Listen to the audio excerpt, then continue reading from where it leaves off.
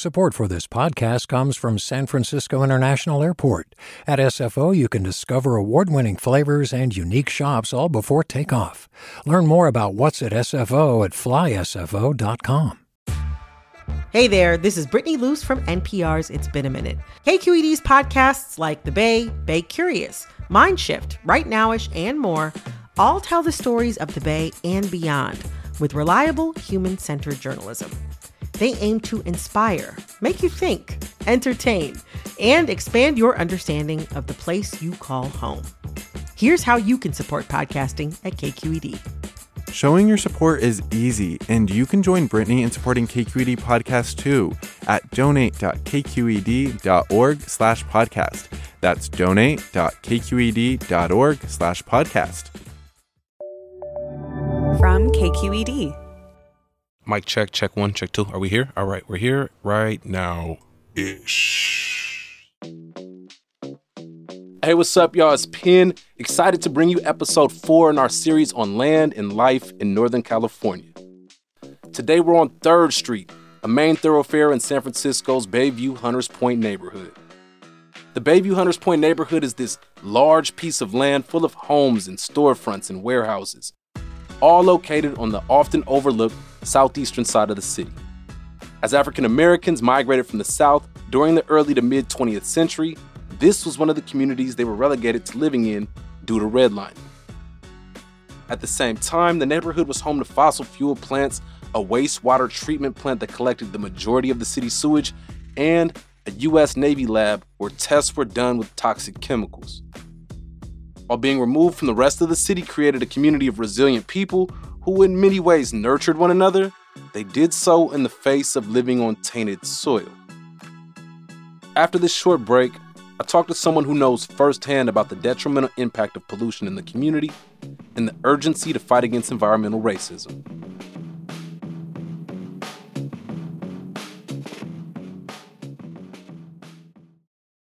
Do you love learning about the San Francisco Bay Area, its history, its people, its unique blend of cultures?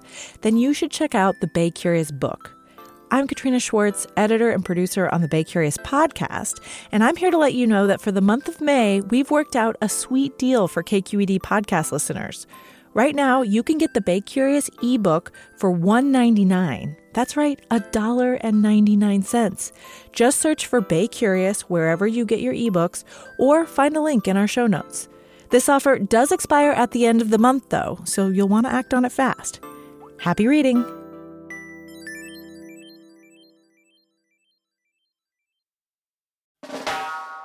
Hey, what's up? I'm Pendarvis Harshaw, the host of KQED's Right Nowish podcast.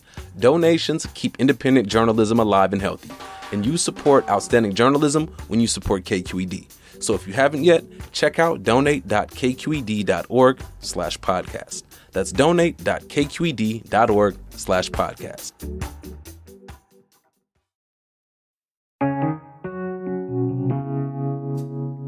I meet Ariane Harrison at the Hunters Point Biomonitoring office on 3rd Street, her organization's headquarters.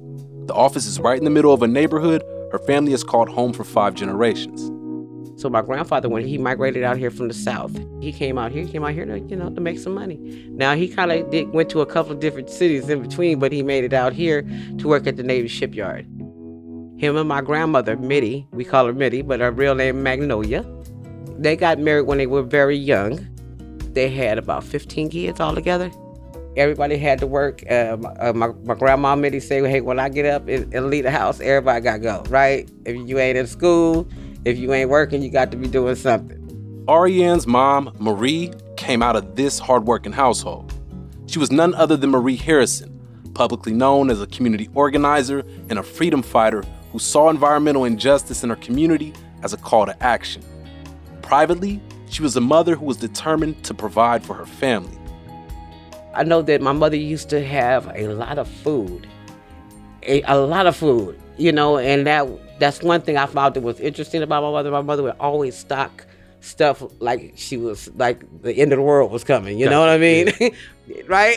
Yeah. And also, that's the way she was brought up, right? That's what she saw. Right. That's what she saw. And also, because they grew up poor, it was nothing to like take a steak and cut it 50,000 ways and throw it in some gravy and throw it over some rice so it'll stretch. On top of making the ends meet, Marie Harrison worked wonders outside of the home as well. In the early 2000s, Marie Harrison and community groups such as the Hunters View Tenants Association and Green Action worked with residents to protest a local PG&E power plant that was spewing toxins into the Bayview Hunters Point community. Toxins that were directly impacting her family's health. She was concerned about my kids, first of all. You know, my youngest, my baby was having nosebleeds and stuff like that. I was like a new mother. So I'm doing everything I think is right. I'm feeding the baby and all that kind of stuff. But my baby kept on losing weight. It was like going in reverse. And he would always spit up his food. My mother said it got something to do with that black soot. They keep on spewing up in the community. Because my child is not the only ones that's sick or having some problems with breathing and different stuff like that. There's other community resident members that are having the same issues. My mother was deemed the mother of the movement for environmental justice, you know, which I'm very proud of that name, you know, and if it really suits her and fits her. My mother literally fought to her dying day for the health and the well-being of the residents here in Bayview Hunters Point. My mother, in collaboration with the community, because it wasn't just a one-person fight, it was a community-led fight by community residents, you know, and other allies. Marie Harrison wanted elected officials and residents alike to be aware of what was happening in the neighborhood. Her passion about this issue inspired her to take radical actions. One time, she chained herself to the front gates of the power plant. My mom said, I think I'm going to jail. All right. I think I'm going to jail. You know, her and her crew, chaining themselves to a fence. I was like, really? And my mother didn't have no record or nothing like that. So that was kind of a big deal. Were you out there with her? Oh, no, I took my son and went home.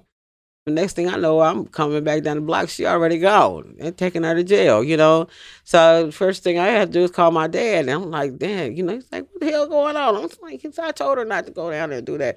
But you know, my mother gonna do what she wanna do. My mother's stubborn.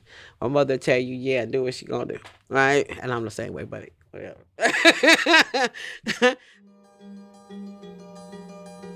After years of community pressure, PG&E announced the closure of the Bayview Power Plant in 2006. With this victory in tow, Marie continued to raise awareness about other forms of environmental racism in the neighborhood. Notably, she pushed for transparency and civilian oversight of the radioactive cleanup at the former Hunters Point Naval Shipyard. The site is technically under the jurisdiction of the U.S. Navy, and the Environmental Protection Agency is tasked with cleaning it up. But many residents, including Marie Harrison, demanded that the city get involved, especially after a 2018 report revealed that the cleanup job was botched. To this day, there still hasn't been a full cleanup of the site. Marie alarmed people of this until her last breath. In her later years, and I've seen the images of her with the oxygen tank and speaking about what was happening in the community down at City Hall. And so at that point in her fight, how did that inspire you even further to get into this work? My mother was diagnosed with a respiratory lung disease. When they showed the pictures, the x-rays that they took of her, it said it looked like somebody physically went in there and scratched up her lungs. You know, like she was attacked from the inside. My mother didn't smoke cigarettes. She didn't drink. None of that stuff. I was really, really, really angry. I was very upset. But, you know, you sometimes you got to turn your anger into lighter fluid, right? You got to turn it into kindling. You got to throw it on the fire and watch it burn. Turn it into fuel, right? Marie Harrison died in 2019. That's when her daughter, Ariane, took to the calling to continue her mother's work. She goes to city council meetings, advocating for a full cleanup of the naval shipyard, just as her mother did. Ariane helps to draft policy and apply for grants to get funding for researching the air quality in the Bayview. She also meets every month with community members and local institutions, pushing for further communication and transparency between the two. And as a way to honor her mother's legacy, she founded the Marie Harrison Foundation to grow community leadership. The slogan is, "Can we live?" I knew that I didn't want my mom's work to be forgotten. Also, I knew that the fight wasn't over. Yeah. We know that District 10 is really over-industrialized. Number one, so air quality is a factor. And we collect 80% of San Francisco's body waste here in Bayview. We're literally asking these government officials, can we live every day? Since I gotta ask you, can we live? Because apparently you don't care or value our life. So that's what a part of the logo is. We really started out as a community awareness group, giving out information on respiratory and lung disease, partnering with Dr. Simshai Porter to bring the science to the people being sick and being able to document and prove that from a medical standpoint. People want to know why there's such a high rate of respiratory lung disease amongst children. By partnering with Dr. Porter Simshai, a physician whose work focuses on testing the area's residents, REN helps to document the health consequences of living near the shipyard. Together, they reach out to residents to take urine toxicology tests.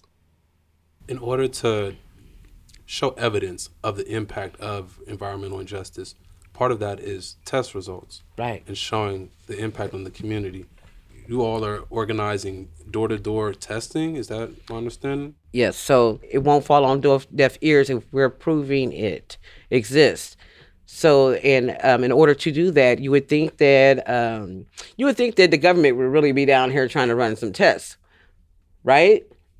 Not actually so. So we have to do it ourselves first and prove that there's actually something to hear is in see here. So let me give you a kind of a list of the things that were found for my own personal test results. Okay, so I had above reference rates for antimony, cadmium, copper, manganese, rubidium, thallium, PCI 24 on the alpha spectrum of plutonium and uranium. That accounts for the astronomical high rates of respiratory lung disease and cancer. When I say PCI 24, and we're talking about rubidium and thallium, these are all radioactive isotopes. When you got this news, how did you respond? You always say that, oh, I bet you I got this, and that's almost like finding out something you was already thinking was true. It's like it makes sense. Where are you gonna get PCI 24 from? I'm just saying. So what I'm hoping to happen is that people come in and get tested, because if they do not get tested, then we won't be able to prove that there's been a problem here. We have to prove there's a problem here in order to look out for our kids and the next generation that's coming behind us. And that's how significant and important it is to do so. We are a BIPOC community, and it's not just Black folks that's coming up with these kind of testings. You know what I'm saying? There's other people from our various cultures that are in our community that have been tested as well. Building allyship with the Asian community, and bringing them in when having the translation of the information, because they are a strong part of our community. They need to have that information too. Our Latino counterparts,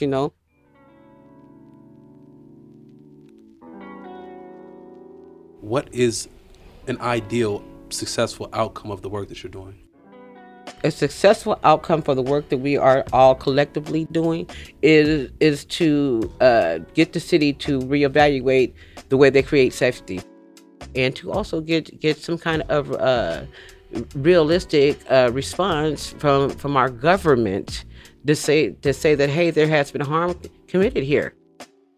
Besides that, I want to see some kind of financial reparations taking place, and there's several different ways that we can look at that. It could be, personal reparations, or some kind of give back to the community members and what we all agree on that we need.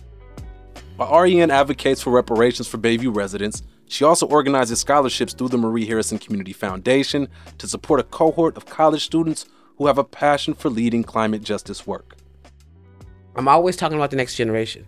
And I'm always talking about the next level. The Bay Area Air District, we got together and collaborated on their first ever academic scholarship based off my mother's work for environmental justice. That's $5,000 a piece. And it's going to the first 8 students that qualify.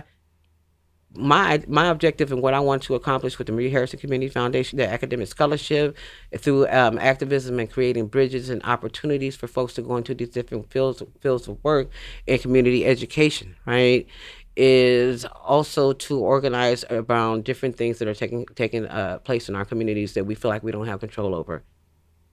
So I'm listening to your story, and the 5 generations here in this community, it nurtured you. It gave you a place to call home. Yes. And there's evidence that this same soil poisoned generations of your family. Yeah. How do you make sense of that? You can't make sense of that. You know, the only thing you can do is to go where the evidence is pointing. You got to go to the perpetrators. I believe a person had asked me one time, well, if it's so toxic here, then how come you haven't left? My response to that is that, number one, I can't afford to go nowhere either, right? In the city. And the big response to that, if you're listening, check 1, check 2, because the war and the fight is not over yet. This is not a Bayview Hunters Point resident issue. This is a San Francisco issue. You're fighting against these huge entities. Are you ever fearful of the work that you're doing? Yeah, I was scared when I got those results. But I'm also very energetic, and I believe that I'm going to win.